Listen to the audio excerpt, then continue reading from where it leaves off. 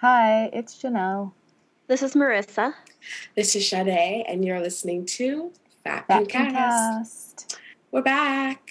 Hey, guys. It's a new Yay. season of Game of Thrones, and we're back. Our regularly scheduled hate watching. No. I'm eating an orange in honor of our friendly Dornish. You should be drinking wine in honor of our friendly Dornish. I don't think I have any. Wait, no, I do. Oh, I do. Oh, did I just... Maybe I should not have suggested that. Some Dornish red. Some Dornish red I do to have help us red. get through this. Tonight's episode is brought to you by Hugs for Sansa charity group. When your whole family has been killed and you need some comfort. Valerian Steel Recycling Company. Buy one, get one free. This episode was also brought to you by Hound's Rotisserie Chicken Shack. Finger licking good.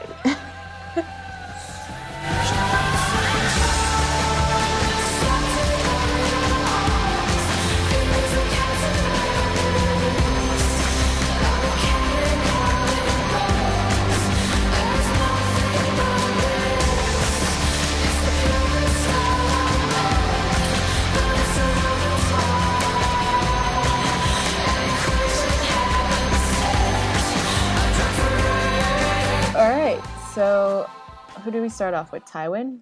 Do we have any ravens, or are we ravens? Well, we got confirmation that Oberyn's apparently a person of color. Bull. Well, is that where we're going now? Is that the first thing we're going to talk about? No, We're gonna I talk don't about know. that raven. That's the raven that we got the other day. Let's hop into this, because there was an interview that Pedro Pascal, who plays Oberyn Martell on the show, he did with, I want to say Hype Beast. It's not Hype Beast, is it? It was Daily Beast. Daily Beast. There we go. Hype beast. He did with Daily Beast. A lot of the questions, like, honestly, when I was reading the article, I couldn't tell what was worse, like the questions that he was being asked or the responses. There was just a lot of not kosher shit going down. But one thing that really, like, irked the hell out of me was when the interviewer was like, oh yeah, because, you know, Oberyn isn't white. And then Pedro was like, yeah, he's not white. And I'm just like, wait a minute, time out. For months now, fans who have been advocating that the Martells are POC have been, like, on the receiving end of so much vitriol, not just from fellow fans within the fandom, but also from Germ and from HBO and from D&D, where we've been belittled for our thoughts. And now you have one of the actor who's playing the part actually coming out and saying, oh yeah, he's a POC. Like, to me, that was such a huge slap in the face. That interview, no. Let me be Can I be optimistic about this? Mm-hmm. Yes, go ahead. Okay, so I'm going to say at the very least, somebody agrees with us that the Martells are people of color. And I know we've had a lot of conversations about Pedro Pascal, and, like, it's kind of speaks to how race is really liminal in the United States, right? Like, depending on where you are and where you go, for some people, you can be seen as white passing, or you are viewed or treated as a person of color. And that's definitely the case for some people who are Latino, and that's their ethnicity. It's true for some people who are ethnically Jewish. And some people who are black. Some people who are Asian, pretty much every racial group. We've had a lot of debates about Pedro Pascal and how he's seen by people of color, how he's seen by Hollywood. Now we're having this conversation about Oberyn, right? And how he's perceived by viewers. Mm-hmm. And from what we saw in this episode, it's clear to me that they want to read the Martells as people of color, because we wrote that whole roundtable essay on Winter is Coming as a podcast together, and our goal was to try and encourage HBO to diversify, and maybe, like, even though George R. R. Martin doesn't view them as people of color, there's still a chance for the show. Perhaps. I mean, I think they're being read as Latino-esque, I guess. I think that's what they're going for. Maybe they're going for Spain? Judging by the accents. But look at how they're dressed. Oh my God. No. Yeah. No. I mean, judging from the accents. Well, we're gonna talk more about it later, but, like, maybe they'll be open to casting other types of Latinos, not just. Oh man, I got a lot to say. I know we probably should mention this later, but I'm just gonna say real quick that I just feel like Game of Thrones as a show, I feel like what Dan and Dave like fail to realize is that it's one thing when you're reading about it, but a whole other thing when there's a visual medium attached to it. Like when you're seeing these moments acted out and you have camera angles and music to influence your feelings when you're watching a scene play on screen. And I feel like they should use the show to course correct some of Jern's ignorance, and instead it's like through the lens of film, it's like magnifying it times 1,000. So do we want to just go into talking about Oberyn and his appearance? Yeah, why not? Since we're already kind of getting into it. Since we're on it. Go slow, roll like a polo, up and down the pole like you're glowing up a yo-yo. Go low, go slow, roll like a polo, up and down the pole like you're glowing up a yo-yo. Yeah, yeah, yo-yo. Yeah, yeah, yo-yo. Alarms go off when I enter the building. Tyrion first, like the first thing he says is how many not the first thing he says, but during this conversation, he's like freaking out because the Prince of Dorne is coming, and he's with Bronn and with Podrick, and Bronn says something like, "How many Dornishmen does it take to, fuck a goat?" Basically, which is like pretty. It's like what was in Tyrion's mental thoughts in the chapter in the book where he's waiting to meet Oberyn. Right. Exactly. So they arrive, of course, and Prince Doran's not there. We learned that they've sent Oberyn in his stead. And the whole time I was looking at them, I was thinking, if you're from Dorne, why are you white? Oh my gosh, Janelle, you can't ask people why they're white. And the You can't ask them about goats. The costuming, I was just like, this reminds me of when I'm watching, like the Crusades or something, like, stuff about the Crusades and how, there were Arabs from Africa that were involved in the Crusades, and I was just like, they're wearing turbans, and I forgot what the style of dress is called. The draping of their clothing is very, did you guys find it strange that like they wear only like oranges and golds? Like, did you like the entire, even the bannermen, the Martell bannermen, like, or I the guess, Dornish bannermen? they wanted to match their color palette. I just thought that was really strange that they were all dressed like a monolith. Like there's no, other than the banners that they're holding, there really is no distinction between each house that was being represented. And also, didn't you guys find the meeting place kind of weird? Like it looked like there was some low budget going on there. Mm-hmm. Yeah, right. It was kind of like in the middle of the forest. Like, I don't know. It's strange because I'm thinking if you're entering the city, like, shouldn't there be more of a clearer like path, a clearer walkway? When I was watching that scene, I was thinking of when back in season 1 when King Robert and Cersei and crew arrive at Winterfell, and there's like an actual procession. Like you see people outside waiting for them, when they arrive. So I'm like trying to figure out why we didn't have something similar for the Dornish. Like if they were, didn't he waiting. Did he show up with a lot of people though, or was it just a small envoy? In the books? Yeah, I can't remember. No, he did. He showed up with a lot of people. Oh, okay. Because I remember that was something that Tyrion was like stressing over. He's like, how are we going to house all these people? Like he basically arrived at King's Landing with a small army. Mm-hmm. I don't know. I just thought that was strange for someone who's supposed to be as important. Even if they weren't expecting Prince Doran, I just thought that was a pretty cheap way to welcome. Yeah, there's some low budget stuff going on. Yeah.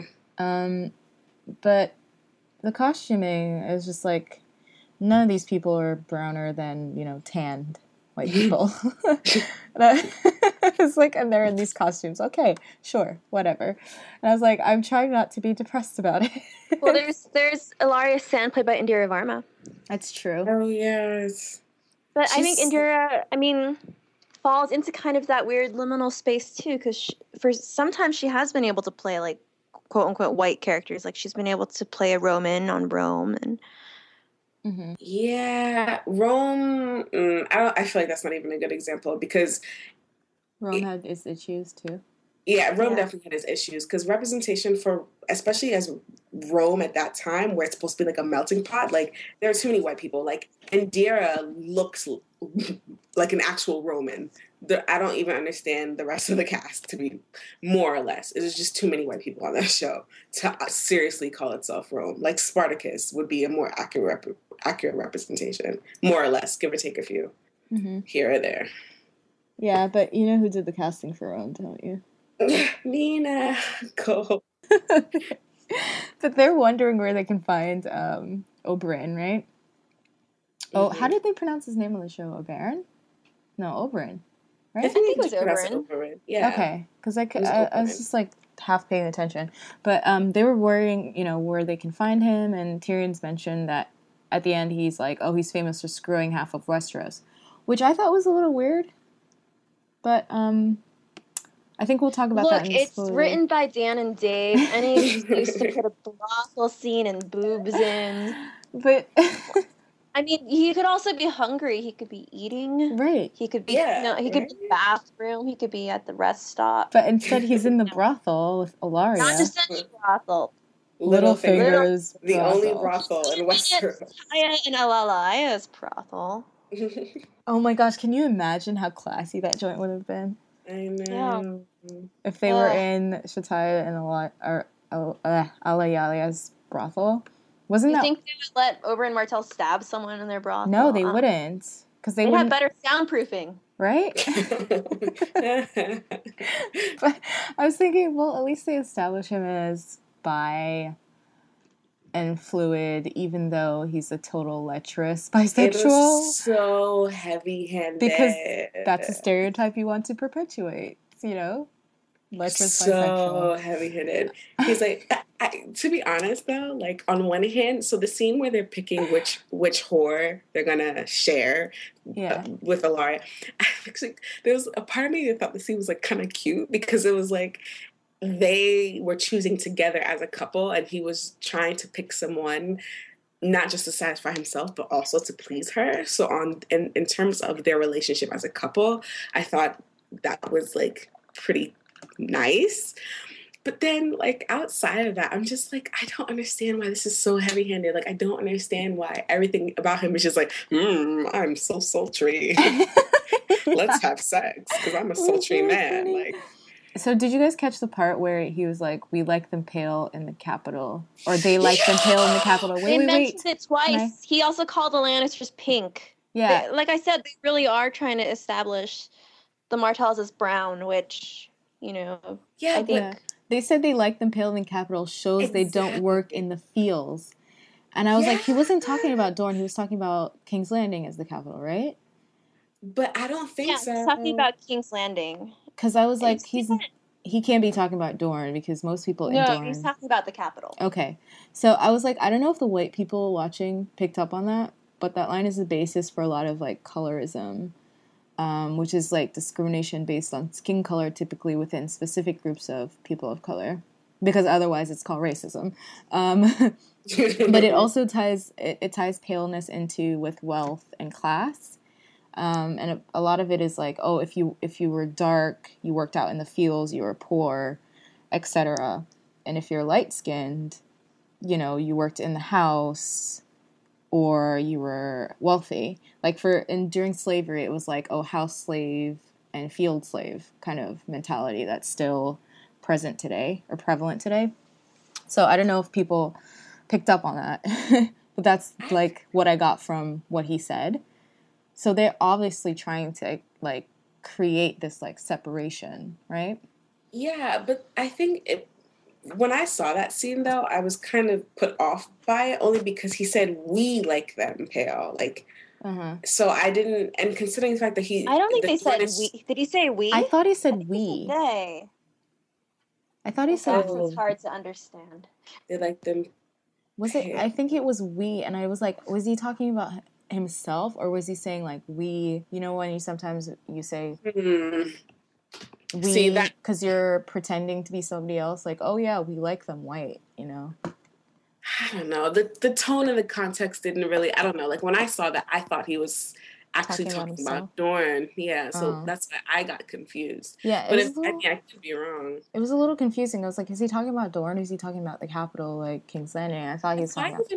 Why even bring that up? Like, why even, like, you know what I mean? Like, what does that have to do with anything? Especially considering the context of the scene. Like, they could have talked about her breast size. Like, that would be better. We like them big and juicy. I think their attempts to racialize the Martells, I think really poor. It's like they got an arrow and they pointed it at Pedro and Indira and they were like, look, we cast POC and this time they're not in the brothels. I mean, this time they're not slaves. I mean, this time they're customers, see? So it's okay. You know what's weird is, okay, maybe I'm totally fucking off, but I never thought of Oberyn Martell as someone who necessarily regularly paid for sex. I mean, it seems like all the women he fathered the sand snakes on, he just kind of seduced. Right. Mm-hmm. Well, like, you know, if you're that suave, do you need to partake in the human trafficking and all the and would someone like Ilaria likes threesomes, but doesn't necessarily mean that she would want to patronize an abusive brothel like Littlefinger's. Right. Yeah. But since they got rid of, you know, Shataya's, there was really... No, I mean, even just Oberyn not care. Like, okay, so the guy who is, I guess, handling the transaction was Oliver, right? Mm-hmm. Who was, I guess, Littlefinger's, like, lieutenant pimp or whatever. Right. And, like, it was like, you're going to sleep with me because I have money and you're going to do it. Right. Like, and he's like, oh, it's because I'm a prince, I say so. I was like, what a way to sell yourself, dude. Not that I'm fantastic, but I'm a prince. Wouldn't you imagine Oberyn as, like, way more smooth than that? Like, Right. I feel like in my imagination, Oberyn would be so slick that, like, Oliver would want to stay, and then he'd be like, all right, come on. You can stay. You know, like, that'd be a lot more funny and interesting. Mm-hmm. But the fact that, okay, because it's weird. Like, I think someone like Tyrion, the narrative around buying women who are being abused and trafficked, you know, was around Tyrion's sense of rejection and wanting affection and his his traumatic sexual abuse experience as a young person kind of, you know, led him to become a patron of the brothel.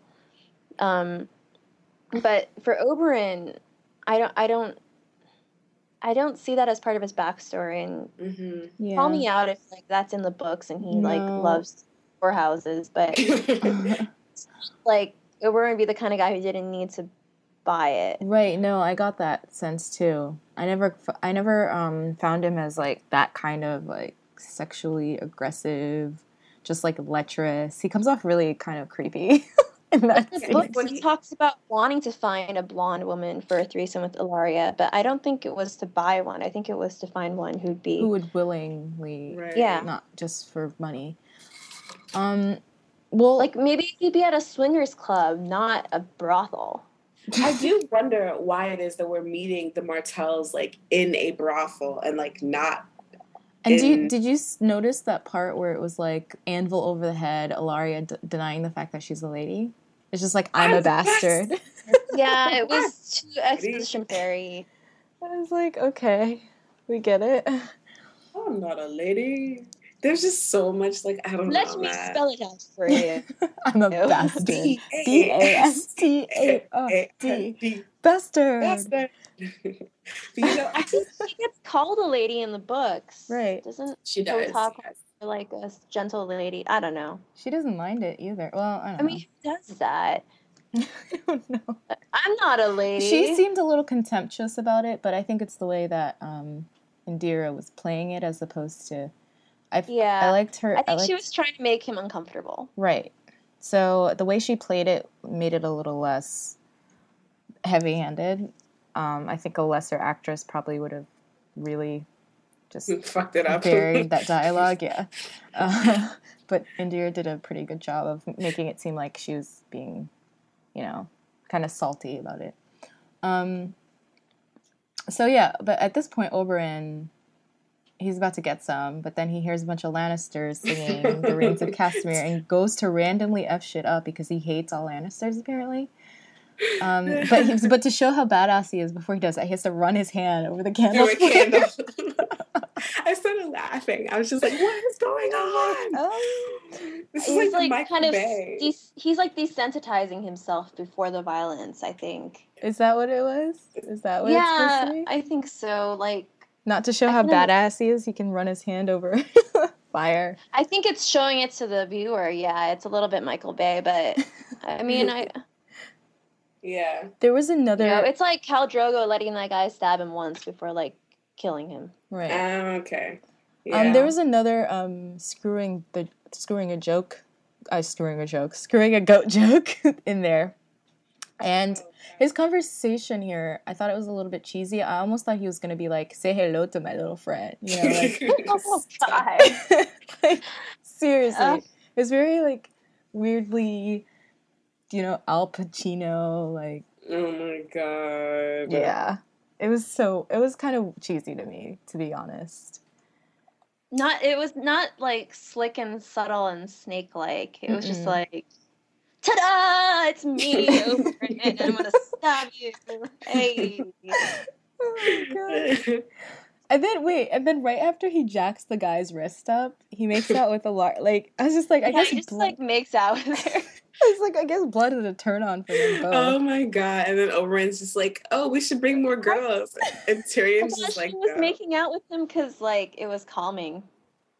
Or, like, she was trying to calm down a little. I don't know. Yeah, I mean, I got that sense also, but it's still so absurd given the surrounding seat, like what just happened. And, like, it's like Oberyn has, like, I don't know, like he just can't focus on anything because first he's just like, hey, wifey, let's have a threesome. And then he's like, I'm a prince. I want this man too. And then he's like, oh my God, is that a Lannister singing? And then he's like, I'm going to run my hand through this candle. And then he's like, I'm going to stab you. Like, it's like, relax, Oberyn.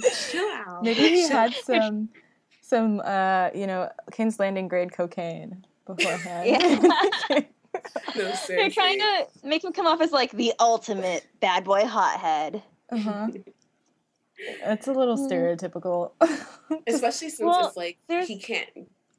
I mean, the one thing they did do that I felt was believable was, like, the fact that Ellaria being there to, like, sort of, like, anchor him. Because I do believe in the books that was, like, a thing in their relationship. Like, Ellaria being there to be like, honey, relax. You can't just set shit on fire. Relax, you know. But I don't think this was something that she had to do all the damn time. Like, Oberyn had common sense. Like, like hearing Lannister singing, he's not gonna go and like cut shit up. Especially if you're one thing about Oberyn in the books that I did like is like he made a lot of underhanded and backhanded comments.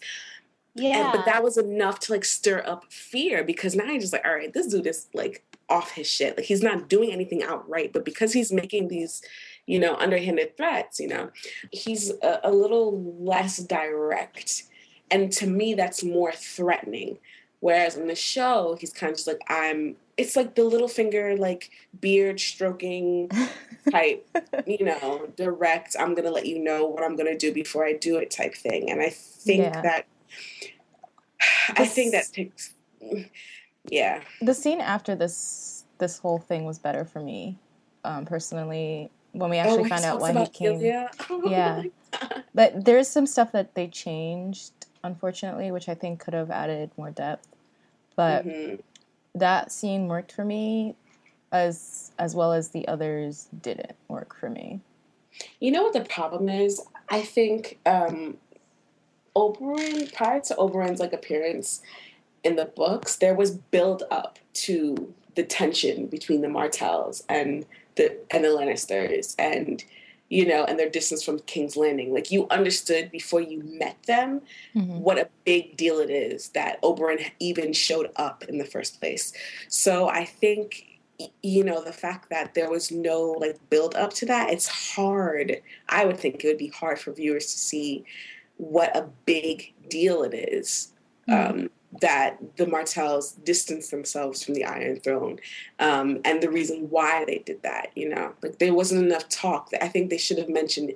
I think conversations involving Ilya and the distance with the Dornish from the Iron Throne should have been brought up sooner. Yeah, I agree. Crazy 'cause here isn't where I wanna be, and satisfaction feels like a distant memory, and I can't help myself. All I wanna ever say is, are you mine? Well, are you mine? You know what I think is interesting is Tyrion watching Ilaria and Oberyn just kind of openly making out Mm-hmm. in front of him, like, yeah, I got, my honey, and she's not a noble woman, and I can just make out with her in front of you. You can't do anything to me about it. And then Tyrion's relationship with Shay, where, like, he cannot make out with Shay in front of anybody. Mm-hmm. Yeah. He has to hide it. I think it's kind of weird how they're making Shay a little bit like jealous, irrational, shrew Shay. I feel like this is the same conversation they've been having for 3 seasons now, where she's just like, are you gonna, have sex with me? Or are you gonna, like, go off and run to your little... And she hovers between, like, being really caring of Sansa and then being jealous of her, and it just doesn't work for me. And I think it's a waste of the actress's talent to make her just be, like, this over-the-top, irrational... So let me talk about Sybil Kalecki's performance as Shay and, like, how fans have reacted to it. At least on places like Reddit and on Westeros.org and stuff, people always talk shit about how she's, like, the worst actress on the show. But I honestly feel like they don't give her very much to work with. Mm-hmm. Definitely. And the other thing is, whenever people talk shit about, like, what a terrible actress she is, even though she's, like, an award-winning actress, she won... It wasn't a BAFTA, but it was something very similar in Europe. They always, like, link to her porno, like, as if being in a porn film made her, like, a less capable actress or, like, less of a human being. Oh, that's gross. Bashing the actress while linking to her porn. Like, fuck you. I think they don't give her very much, but what she's referring to in the argument is the fact that Varys tried to bribe her off. Right. And it's kind of tragic, like, the breakdown in communication between Tyrion and Shay. Like, they just don't really trust each other. And if she had just explained, oh, Varys came to me and offered me money, rather than and if he had, like, taken time to ask her, like, calmly, like, hey, what do you mean by this? I'm really confused. I don't know. If the trust was there, the relationship would be stronger. Right. But now she's open to being bought by Cersei. So let's move on to, I think, Tywin.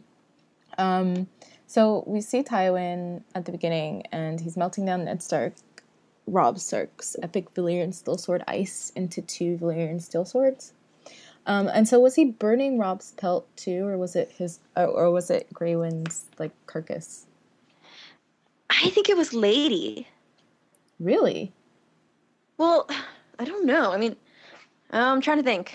Well, because, okay, wasn't the head still attached to the wolf when he threw it in the fire? Yeah. And we know that Grey Wind's head was removed. Right. Oh, right. So I think it might have been Lady. I know in the books, it's not a spoiler, Ned kills Lady in season 1/book 1, and then his goal was to have her pelt sent back to Winterfell so she could be, like, buried. Like, under in the Godswood or something. But maybe he never got around to doing that, and then when Sansa was captured and Ned was imprisoned, maybe all of their stuff that was in the Tower of the Hand just became Lannister property. Huh. So maybe that's Lady. Although I thought Lady was, like, a more light color than that wolf. Maybe it was Grey Wind. Maybe it was a random wolf. Yeah. It was I weird. don't know, I was man. like, maybe it was just symbolic. I don't know. Cause I mean, it would smell pretty bad too. Why burn it? I don't understand. That's what my friends are saying. Make a carpet, stuff it. Yeah.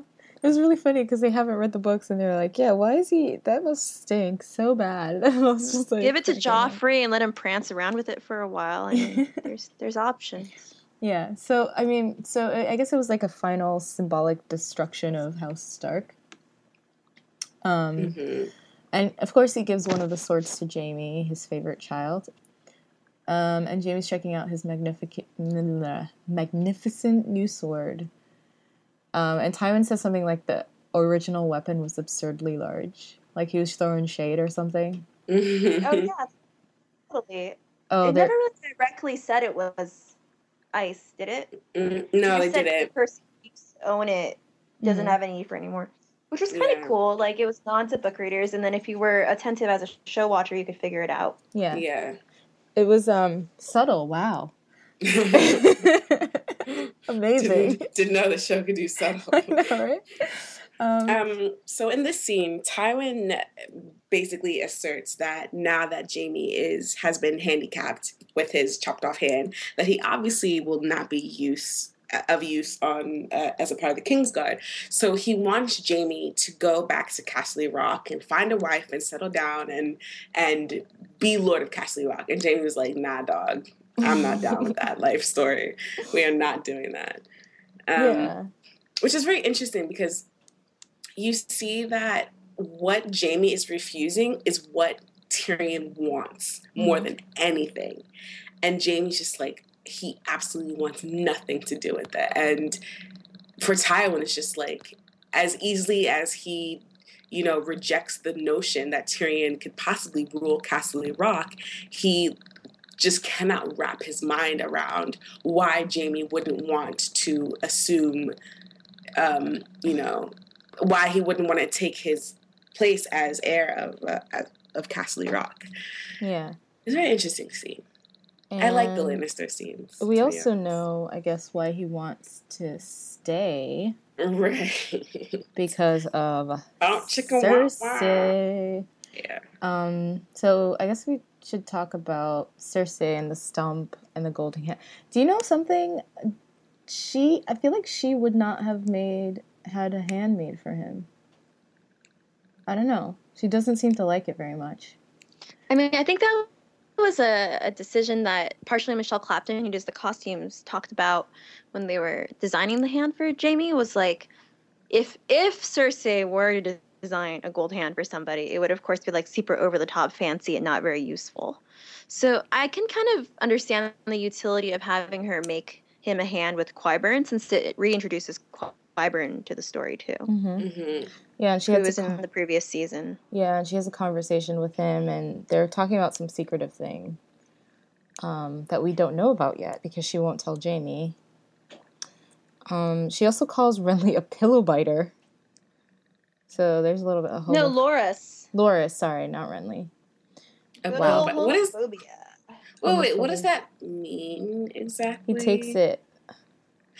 Yeah. He's a bottom, right? Is that what she's Yeah, he's a bottom. That's what she's calling. That. Well, I mean, that's what she's basically saying. Yeah, she's saying that. It's just, I don't know, how many cute ways can this show like come up with to not say homo, right? Yeah. She's really blaming Jaime here. Mm-hmm. Yes. She rejects him because he left her. I don't know how. It's like kind of like jealous, clingy. It's not his fault that he was captured. He's kind of right. Well, according to It's Cersei. really not. And she slept with Lancel a whole bunch too while he was gone. Lest we forget. But she was not faithful. But his expression, I mean, on one hand, I felt so bad for him. On the other hand, I was like dying laughing because Cersei was being so absurd, and his facial expression was just like, "Are you fucking kidding me?" He was like, "What did you expect me to do?" And I was like, I really felt for Jaime in that scene. Really hard. He's just like, why? Like, why? It's like his facial expression is just red. Like, why are you even like speaking right now? Like, I don't understand why you're saying this to me. I think with Jaime's, you can tell in that moment, he's just like, things really aren't going to go back to the way they were. Like, even though I'm back now and, Robert's dead and, the family's together, we are never going to be as we were. Are like, never, ever, ever again got together. I guess I set myself up for that. Yeah, I set myself up. Jaime's getting kind of beat down a lot lately. Like, he's getting it from Tywin, he's getting it from Cersei, and he's getting it from Joffrey. Oh my God, 'Cause- Joffrey. And I don't was like, forget Brienne too. But in that scene with Joffrey, Joffrey's like, you know, he's flipping through the Great Kingsguard book, and then he's naming all the Great Kingsguard, like Arthur Dane, and there was like a Dunk and Egg mention too. oh yeah, mm-hmm. Yeah, and then he flips to Jaime's page, and Jaime has like no great deeds, and he's like, "You're washed up. You have one hand." 40-year-old 40 knight, years one- old. Like, damn. I was like, "Dang, you got." I was like, "He's gonna need some ice for that burn." Get it? I was like, geez, that is so mean. I mean, poor Jaime. Poor Jaime. Should I be feeling Whatever. this bad for Jaime? I don't know.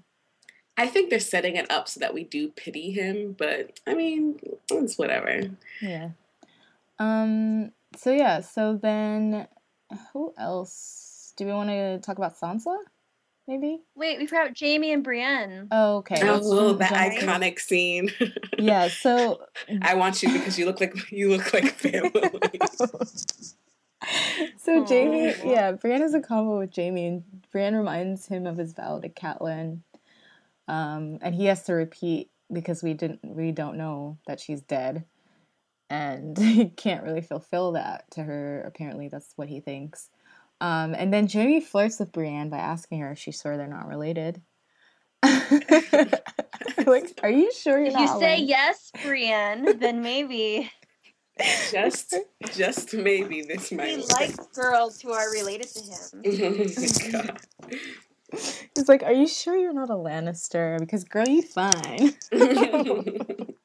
One thing I like about Brienne's like scenes is how she's not being outright rejected. Like, people are listening to her. Like, when she meets with Marjorie and Olenna, they are respectful to her. Like, Jaime's respectful to her. I dread her. If Brienne has a scene with Cersei, I know shit's gonna hit the fan. But for now, I like the fact that she's being presented as a character that other characters respect and listen Right. to, even when she doesn't expect it. I mean, and the fans also respect her because when people were like asking for her, I was sitting around with a bunch of, you know, non-book readers, and I mean, I think Brienne is easy to like. right. They're not really playing her show character, like her book character, very much. So it's easier to like. I mean, she's a female with a sword, so like, no Yeah. offense to the show, but even though I personally feel like Brienne is like Sansa with a sword, but they're not playing her in the show like Sansa with a sword. So there you Yeah, go. but I feel like she's still close. There was a little to her book self. There was a little bit of a fake out there a fake out. with Elena going my word, right? When Brienne shows up, you're like, yeah. OMG. And as the viewer, you're not sure if they're gonna like talk shit about her or put her Right. down, or if they're gonna be welcoming. So that it's a little like cheap writing wise to do Yeah. that, but I appreciated it. Yes. You know, I think sometimes when they have scenes where characters interact that didn't interact in the books, it can be very hit or miss, but Yeah. this didn't seem to detract from the story. It added a little bit to Marjorie's characterization, and it Mhm. added a little bit to Brienne's as well. Yes, So- I concur. She tells Marjorie that she saw Stannis' shadow kill Renly, right? Mhm. And that she's gonna avenge his death somehow. Yeah. But isn't she being considered a threat? Like, isn't she being Well, Like- yeah, she was a prime suspect along with Catelyn. That's why they ran away in season 2. right? So isn't she Right. still a prime suspect at this point? Well, But no, no- because under the Joffrey regime, everyone's glad Renly's gone. Yeah, I was gonna say she's not around people who actually care. Right. Like, there's no one that, I mean, if there was any type of emphasis on the Rainbow Knights, maybe I would be concerned for her. But since there hasn't been, like, there's no one to be worried about, and Loras isn't around magically. That's really strange, actually. Loras isn't even around to see Brienne. Yeah, Loras might be angry with her. Yes. Right. Yeah. Oh, that's- So we wanted to talk about too, You know what's like, interesting about Jamie and Brienne? Right. Sorry, you know what's interesting about Jamie and Brienne? They're both alleged Kingslayers. yes, That hasn't come up on the show as much, but no, just food for thought. That in a way, she experienced a very mild version of what he experienced around Aerys. right. Mm-hmm. I wanted to talk about Olenna and Marjorie in this scene too, like specifically them getting ready for the wedding. And I absolutely love the crack about when they were like, oh, if you let Joffrey choose what necklace I'm going to wear, I'm going to end up with like a row of dead sparrow heads Oh, around my neck. I yeah. thought that was really funny. I don't know, I liked that. Mm-hmm. And I liked the way she played that little Yeah. line. Olenna was kind of a little Weird. OTT. Yeah. Don't throw things into the water. Why? I was just like, okay. Donate it to one of the lesser like handmaidens, or give it to a person in the street. It was you know? very There's some- Titanic, wasn't it? Why? Because it was an old white lady throwing jewelry in the water. Yeah. Like expensive What are you jewelry. trying to say?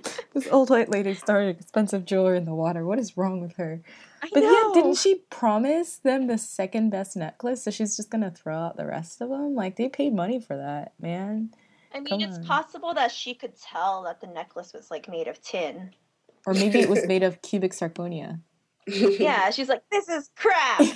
Throw it in the river. But you can still sell crap. You can still like do something with crap. That's Oh my true. gosh. You can do a lot with crap. Fairy tales and little white lies. Everything you exhale is attracting flies. And you can go off the rails and you can cry your eyes out. But everything you exhale is attracting flies. Yeah, I was gonna say, let's stay in King's Landing and talk about Sansa. So when we meet Sansa, she's still obviously definitely grieving over her loss of her mother and her brother. And we learn from our first scene that hasn't been eating. And then Tyrion, pops up out of nowhere. He's like, White babe, Knight. the white knight, babe, you gotta eat, babe, you gotta eat. And she's like, nah, dog, I'm not hungry. My mom is dead. I know she tried to get you arrested. What? Oh, that's really awesome. But this is about me now. Let's not make it about you. Mhm. I'm like- gonna Yeah. go pray. Tyrion, I liked crack jokes like that. I liked Yeah. when he, the moment where he said that he admired her, though. Even, like, she was a strong woman and fierce, except the show didn't show that. But never mind, let's just retcon what we did to Catelyn, and let's just pretend we showed her being strong and fierce. She was strong and fierce. She like fought off that assassin. I know. She's not perceived as strong and fierce by the fandom, and in some ways the show dulled her edges down a bit, but In some ways, that is an understatement. okay, in a lot of fucked up ways. Marissa's being really, I'm diplomatic. being really apologetic and nice tonight. I don't know why. So for real though, you know what? When he said that when he said the word strong, I was like, oh my god, he's gonna say strong female character. It's like, I admired your mother. She was a strong female character. I was like, Dan and Trademark. Dave, saying it does not make it so. Right. You have to Show, show not it. tell. You have to be a writer. You have to write. You have to show us. Oh my god. Don't give us crap and then tell us it was fancy. Yeah. And Sansa, at this point, says she's like gonna go to the poor excuse for Godswood.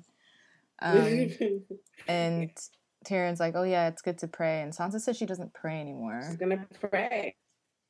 because it's she just Yeah. goes there because people won't talk to her when she's there. Yeah. And then when she's leaving, she's being chased. That was some film school horror film realness. Like violins and sharks.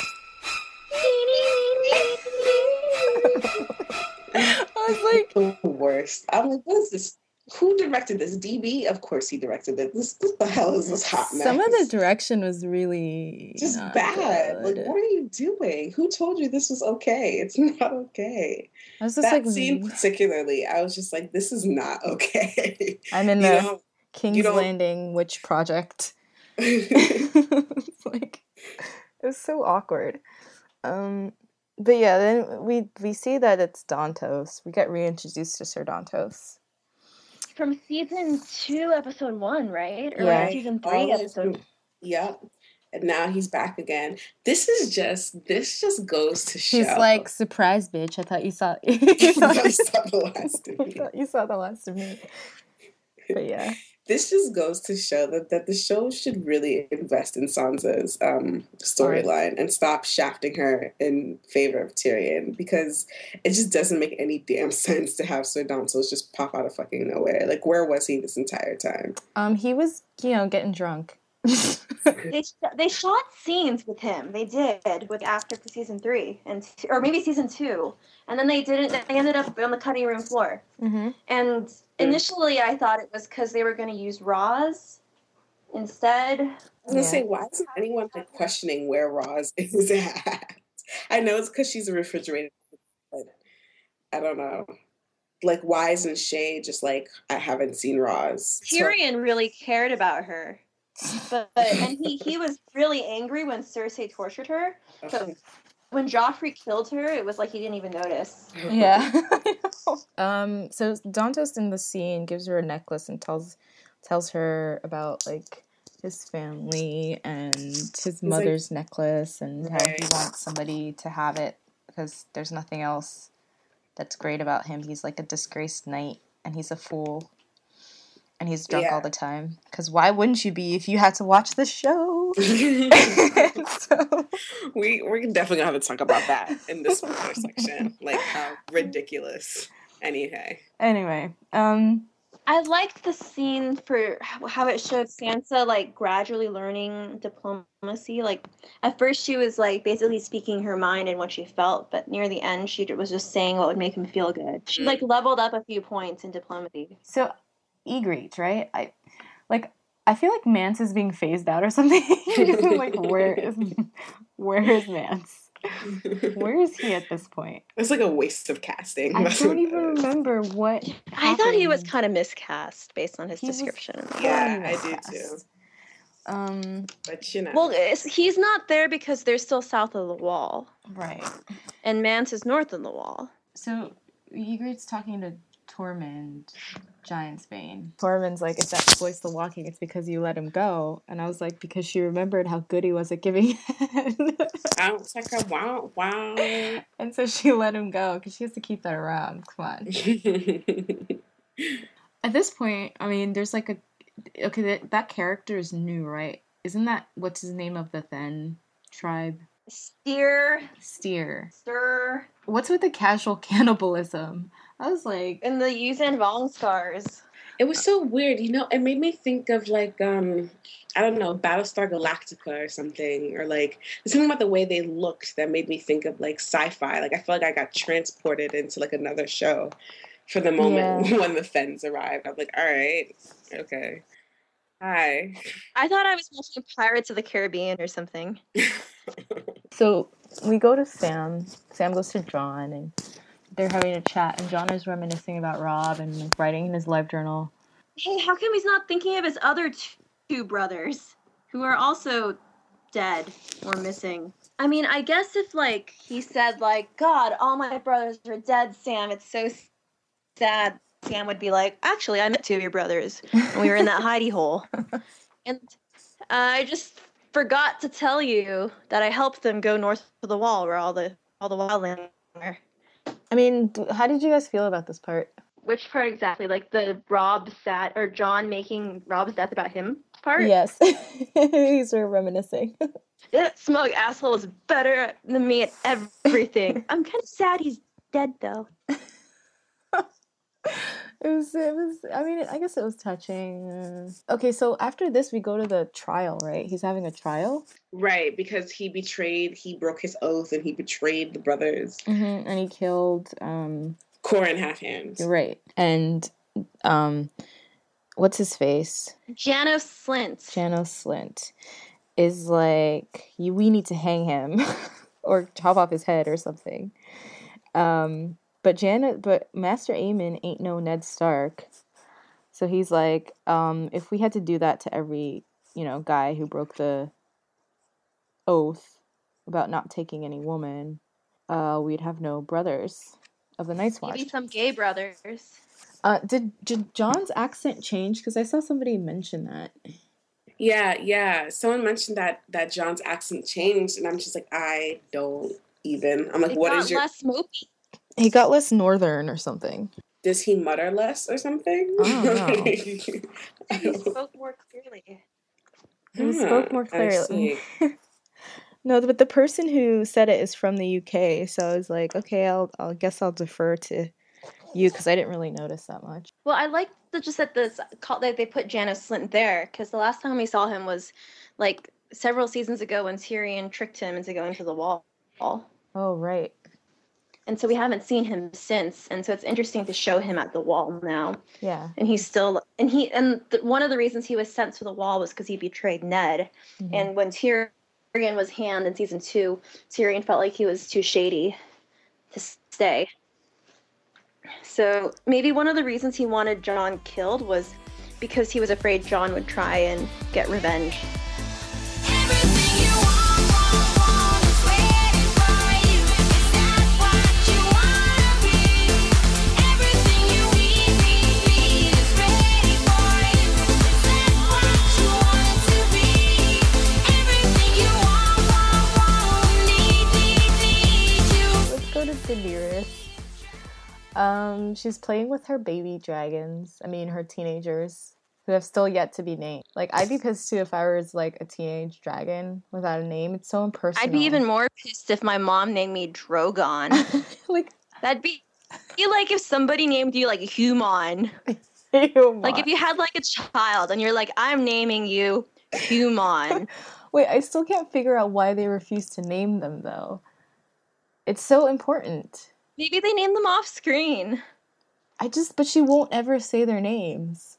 Maybe somebody has to ask her. Maybe nobody's asked her. And everyone just says the like, hey, what's the name of one? Can you tell me the name I've always wanted to know. But even Jorah just says the dragons are getting out of control. I was like, they don't even have the same temperament. Like, Drogon's the one who's super OTT. Only one of them is being an asshole. Right.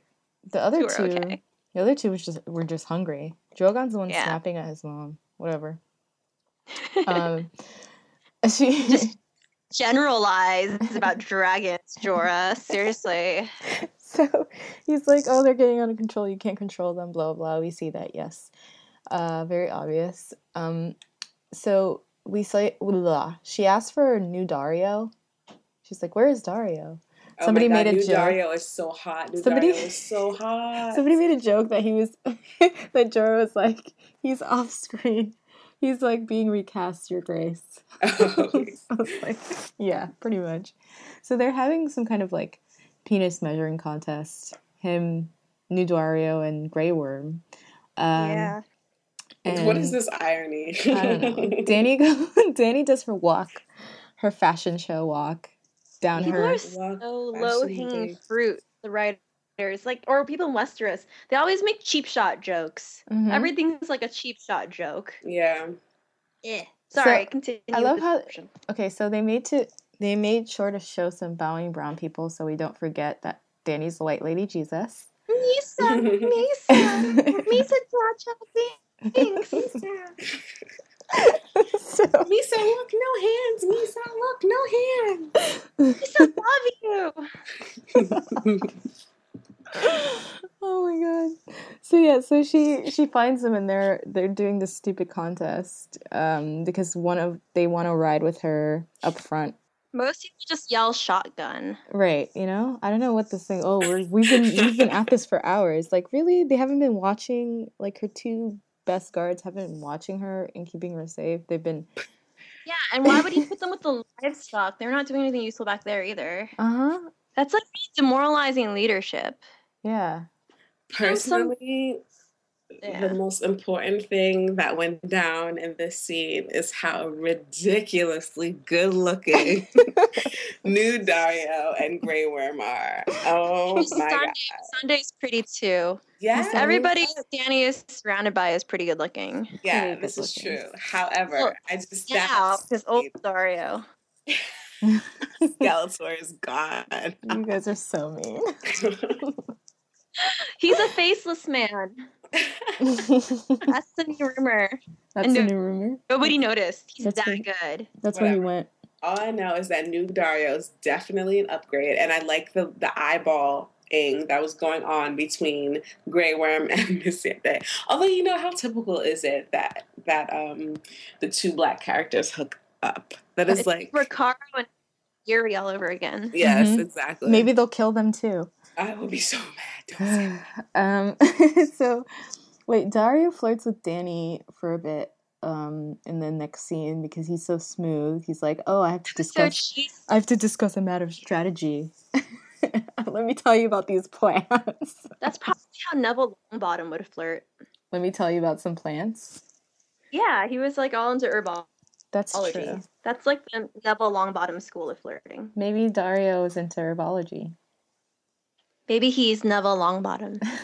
I like how he flipped it and he was just like, you need to know this because this is poison. This makes tea. Like, What okay. did the blue one do? What did the blue one do? The blue one is Lyanna Stark. A blue rose. Yeah, it looked really fake though. It looks It so did. It fake. looks so fake. It possibly because you wouldn't even think that you would run into blue roses and where they were in the middle of desert. yeah. Like why? On the march to Marine, though, they're marching to Marine and they come upon a child nailed to a cross. Was it a cross? It was a sign. She was pointing. Mm-hmm. So each was marking a mile, I think. Each dead child. So there's Yeah, there one were for a each couple one. hundred too, like Mhm. 200 and something. Right. And she says that she's gonna look at all of their faces and she's gonna bury each and every one of them without their collars because she's White Lady Jesus. Hallelujah. Amen. Church. Well, you know, they had to put something really inhumane like that in, even though it makes no sense to just like kill young slaves that could potentially give you years of income, right? Just to make her look like a justified savior, like make Yeah. the slavers look ridiculously and practically inhumane. I think the most important thing in this scene is like I could see why Danny would want new Dario's D. It was like, hey boy, hey. Hell yeah, new Dario. I mean, you know, the children nailed to the cross was nothing. Oh my god. This is terrible. I'm sorry, you You're guys. so cold-hearted. Do you think that was like a child actor that they tied up and they were like, just kind of point, hold very still and point, or was it a mannequin? I think it was an action. I don't know. She looked pretty real. I don't think they have the money for mannequins. Yeah, I'm like, whose parent? Hey, you want to be on Game of Thrones? Your kid can be on Game of Thrones. Sure, what am I signing up for? Well, So let's talk about Arya and the Hound. So Arya is traveling with the Hound. And are they in the Stormlands still? I don't know if it counts as the Stormlands. I feel like it's the Riverlands. The Riverlands. It's where the mountain has been wreaking havoc. It's like where the seat of the House Tully, probably where all the battles were between Robb and the Lannisters, and it's just a hot mess. Now the war is over, people are bored. Right. Mm-hmm. By people, I mean asshole Lannister soldiers. Right. And so we come upon Arya. I think she sees Polliver. Yeah, Polliver. She comes upon this dude that basically killed her BFF, Lomi, or one of her friends, Lomi. And she has this conversation with the Hound. He's like, what the hell is a Lomi? She's like explaining to him what happens, and then he looks down and she's gone because she wants to kill Polliver. How dorky is it? There just happens to be two holes in the bushes. One that's like higher up and one that's lower. It's very kind of comedic. Yeah, Scooby and Scrappy Doo. Scooby and Scrappy Doo. So we get this chicken scene. They go in and everyone's like praising the Hound because they're like, oh, we know who you are. Or whatever. And the Hound is kind of no friend of the king, and he's no friend of the crown. And quickly the men realize that. But he's still asking for chicken, and he's like, I'm not going to pay for it. You're going to give it to me for free. And then all hell breaks loose, kind of. And the Hound kills a bunch of people. And then Arya gets her first, like, she knocks somebody over the head, and then she goes to Polliver, and she recites what Polliver said to Lomi as he killed him, right? The conversation that they had where Lomi's like, oh, you have to carry me because I can't walk. And he, like, takes, I think did he kill Lomi with needle? Yes, he did. Yeah. He did. He did. He killed Lomi with needle. He definitely did. Right. So Yeah. she basically takes needle back from him while, like, reciting this, and she kind of has this dead-eyed look. And we're like, dang, Arya's messed up. But she kills him, basically, and that's that. When you see the swords getting destroyed in the beginning of the episode, like, that means that Ned Stark's sword and the wolf, they're never coming back once they're destroyed. But I guess, yeah, Arya gets her sword back. Mm-hmm. So at least one Stark sword is returned. Right. And it's something that kind of tethers her to her family. Because she said something like, oh, my brother made that for me, you know? It's like a reminder of them, too. So I thought that was a nice ending. And then we saw the preview for next episode, which we will play at the end. So what did you guys think about the episode? What would you give it? Oh. I thought I was like maybe 6 fat pink casts. Fat pink masks. 6 pink masks out of 10. Yeah. Maybe 5 or 6. Mm-hmm.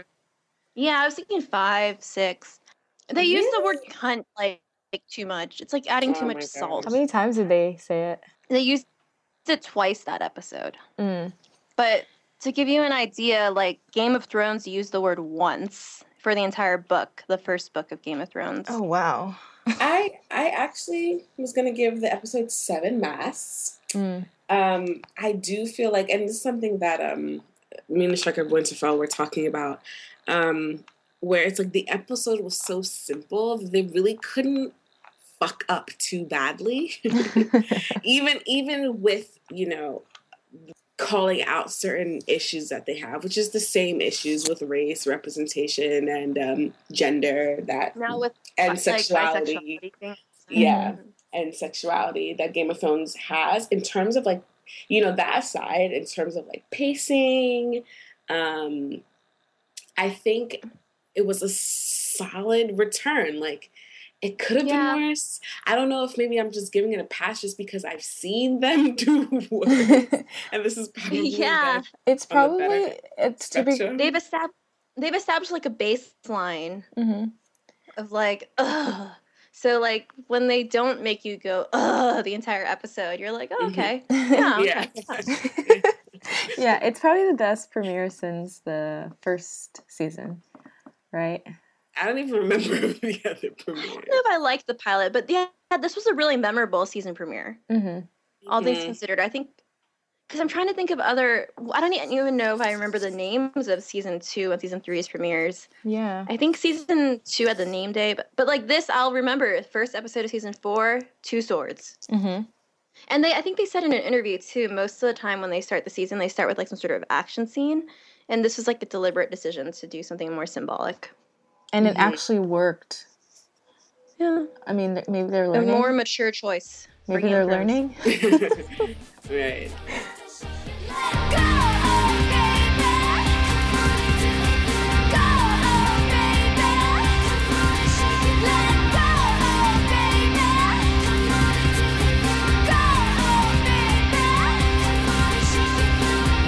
So this is the spoiler section. If you are a sweet summer child and you have not read the books, this is the part where you leave us. Goodbye. Now this is the grown folks hour. Go to the Frostfangs with you. All right. So Jamie and Cersei, I wanted to talk about, didn't she hate the Golden Hand?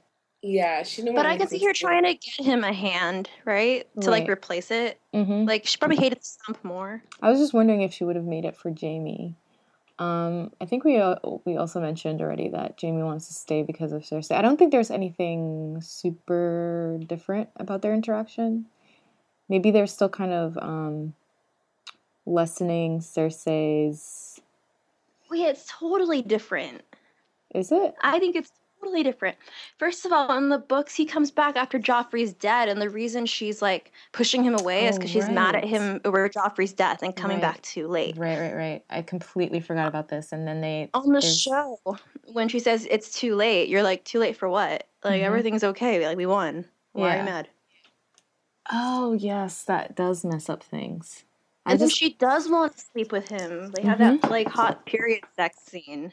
So, yeah, now for the Purple Wedding, she's going to be really blaming Jaime since he's head of security. Wait, so where are we here? Are we in King's Landing right now? Mm-hmm.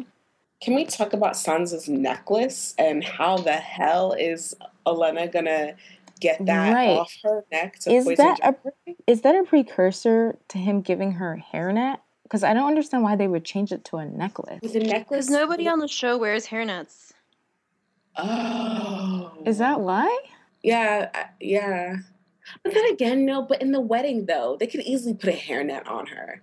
Like some kind of like clipping or some kind of like, you know, like hairpin, something where... A hairpin would have worked. Like a hairpin. Sort of tiara.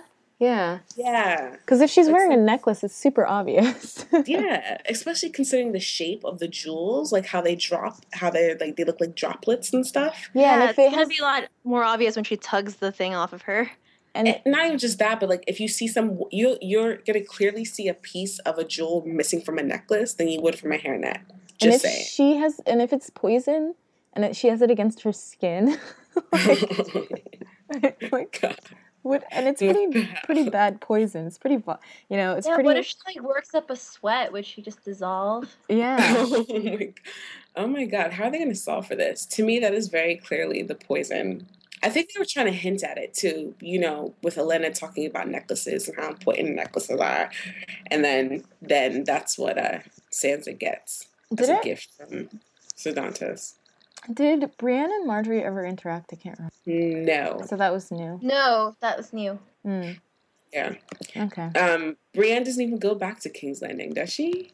Or she does, but it's like very brief. Very brief. I can't remember. She doesn't. She's not there long enough to change into that spiffy outfit she had on. Yeah. I thought the scene with Grey Worm was weird because he would never. Yeah. Right. Actually, do that. I wonder if it's just like a way to like humanize him. Yeah, maybe. Because they aren't really. They're kind of stoic, unfeeling robots in the books, and I guess the audience wouldn't connect to that as much. Maybe, I don't know. But then again, the audience connects to characters like that in Star Trek and other shows. Yeah, but they talk. Like Spock speaks. Not Spock, but Data. I don't know who that is. Never mind. Sorry. I'm thinking of... Okay. Oh, we also wanted to talk about the Thenn tribe. Right.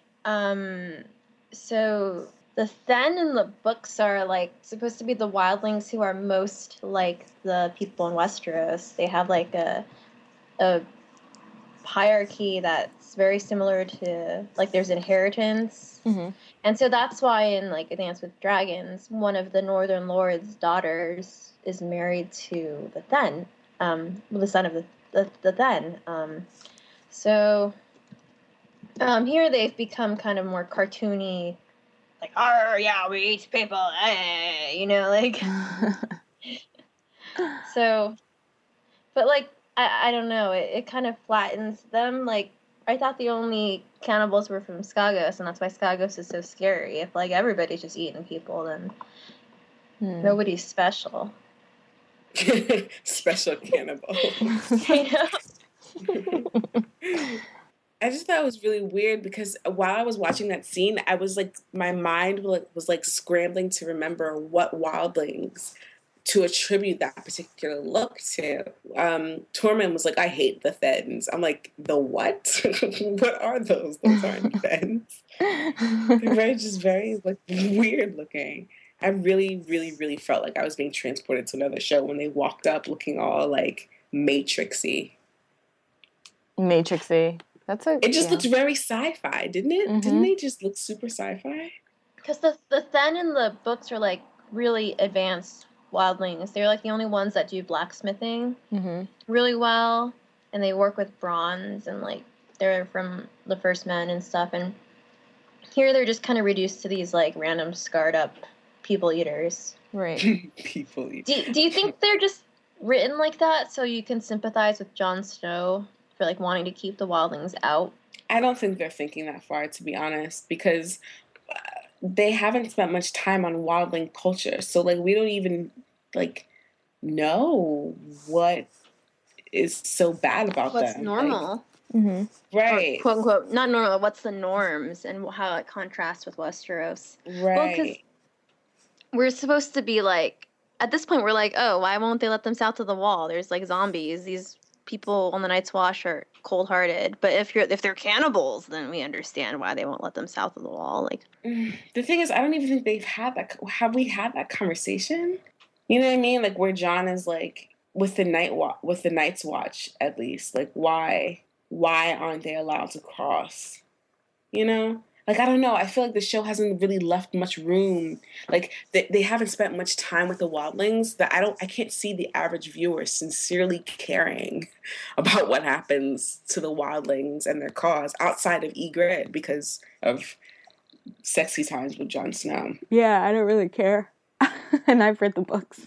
And I don't even think people know. Who was I talking to? Like the coworkers, like some of my coworkers, like they just don't, that especially the ones who haven't read the books, they have no idea like what's going on with the wildlings. They just kind of like, it's like, oh, okay, there's Ygritte, and then that's it. Like they don't really understand the cause and why it's such a big deal that, you know, they need to cross the wall. I don't know. It's weird. It's one of those weird decisions that Game of Thrones made that I just don't understand because that's just not smart. So I guess the last point, I think, spoilerific, would be Arya's scene and the Mercy chapter, where the same thing. Totally. Because that's not how he dies in the books, is it? No, in the books, she goes like, she tortures him the way he tortured the people in Harrenhal. She's like, is there gold in the village? Blah, blah, blah, right? But on this, she's torturing him like... She's killing him. She's reenacting the death the same way that she has them reenacting the death in the Mercy chapter. Yeah. Yeah. I wonder if they've read it. They must have read it. Maybe. Right? Yeah. Dan and Dave, the Mercy chapter. Because, I mean, they definitely have access. George said, like, Arya's plot is going to be reenactment killings. As if we needed more fucked up fuckery coming from her storyline. That's just sad. I grieve for Arya. Like, when she's sitting there watching him bleed out, I'm just like, Jesus Christ. Poor baby. Because then they can't do the Mercy scene, because that was the same death that she avenged, right? Will we even get to They were that? both the Lami I don't know. You know what? We didn't really talk about this, but like we were complaining about germs sexualizing Arya in book 6. They were fucking sexualizing Arya all of this episode. Oh, yes, right? Even, and that, the conversation... She had to sit there and listen to them talk about her, you know, in like a horrible, creepy pedo way. And yeah. And then while this is going on in the background, there's a girl being sexually assaulted. Did you guys catch that? Yeah. The entire conversation. I'm just like, nobody's doing anything to help her, you know? No, they're just sitting there watching this happen. And it's not even like doesn't even look concerned. There's no glance. Like, the Hound hates bullies. There's no, like, shot of him looking like, ugh. There's, like, no empathy. There's no scene where the Hound looks, like, pain to see it happening, even though the Hound hates bullies. Yeah. You know, things like that. I just thought that was just... So, like, of course, we graduated from naked woman to sexual assaulted woman in the background. Thanks for that, by the way. Like, sometimes I don't understand, because in the back of my mind, I'm just like, was that really necessary? Like, was there no other way to show how vile these men are? And then even with that, in the background, like, you can see this girl, like, they were groping her, and she's, like, pushing their hands away and, like, clearly distressed, and that is what they use as a setting, as a backdrop to that scene. Like, I just don't. I can totally understand why some people aren't comfortable watching the show, especially if they've personally experienced, surviving something like that. I can see how that would be a really discomforting experience for somebody with personal experience with that kind of abuse. Yeah. So like Definitely. I've seen people go like, "Oh, if you're a fan of the books, why don't you watch the show?" And it's like I don't think anyone should have to justify why they don't watch the show. It's just it's Right. very different. Right. Yeah. Okay, so this is from Reddit, but I thought it was interesting. Dario gives Danny 3 flowers. One is the dusk rose, which is like the blue rose, and Right. like we were like, "Hey, Lyanna Stark," symbolizing. But the other one he gave her was like the golden, like kind of small flowers. Right. I forgot what it was called. And then also the harpy rose. And so people were like, it's symbolism. The blue flower is Jon Snow, the gold flower is Tyrion, and then the red flower is Dany Targaryen. What? Okay. I don't know. That's the theory. It was the symbolism. Harpy's gold, the dusk rose, and Or maybe it was just a really random thing that they wanted to give him to do. lace. I don't know. I found some fake flowers for you, Danny. Yeah. And then the other thing that people were talking about is maybe the crucified children are supposed to foreshadow the 163 slavers that Danny crucified angrily, like later on in I wonder Miriam. if they're actually gonna let her do that. One of the she's kind of having nightmares about it. It's one of the most disturbing things she does as a conqueror is like she decides she's justice and she's going to really kill and torture people simply for being in the oppressor class, right? I mean, I don't see any problem with that. Like, You got to crucify people, 163 of them. I mean, if I could go back in time and do that on behalf of my ancestors, I probably would. Not gonna lie. But it's that they aren't her ancestors. She's That's doing true. it in a kind of from the perspective of a liberator. Right. Right. That's true. So that's the difference. Yeah. But maybe that's why they put the kids in there to like motivate to set that up later. Which in a way kind of do you think that kind of dulls the edges of what she did by making it more like justifiable? Just like making the Yes. Thens cannibals simplifies it a little for viewers to make it more justifiable that they're not letting them through the wall or Probably. like all these little things that make it more simplistic for the viewers and kind of Right. detract. I mean, they Wants. don't need to. I think they are under the impression that they need to, and they really don't. It's so strange sometimes. Shay and Tyrion more of a romance, like, or like not making Shay. Sorry, making Tyrion and Shay's relationship fall apart now to make his cold-blooded murder, her more justifiable. Like, Yeah, stuff like that. things like that. Because that's definitely this season, right? Can we talk about the trailer for the next episode? Because are they doing the Purple Wedding? I That's what haven't seen the thought. trailer, but George R. R. Martin wrote the next episode, so yes, I think so. Okay. I thought it was going to be episode 3, but I guess not. Oh, well. That's interesting. Okay. Okay, so I guess that's it. The show is back. The show is back. The show is back. It's game on, bitches.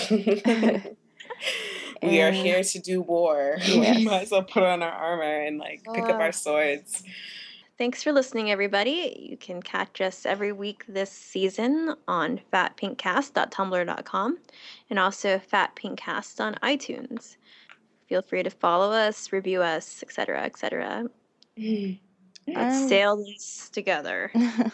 I'm going to leave you with the preview for the next episode. And yeah. Awesome. Bye, guys. Bye. Bye. A toast to the proud Lannister children, the cripple, the dwarf, and the mother of madness.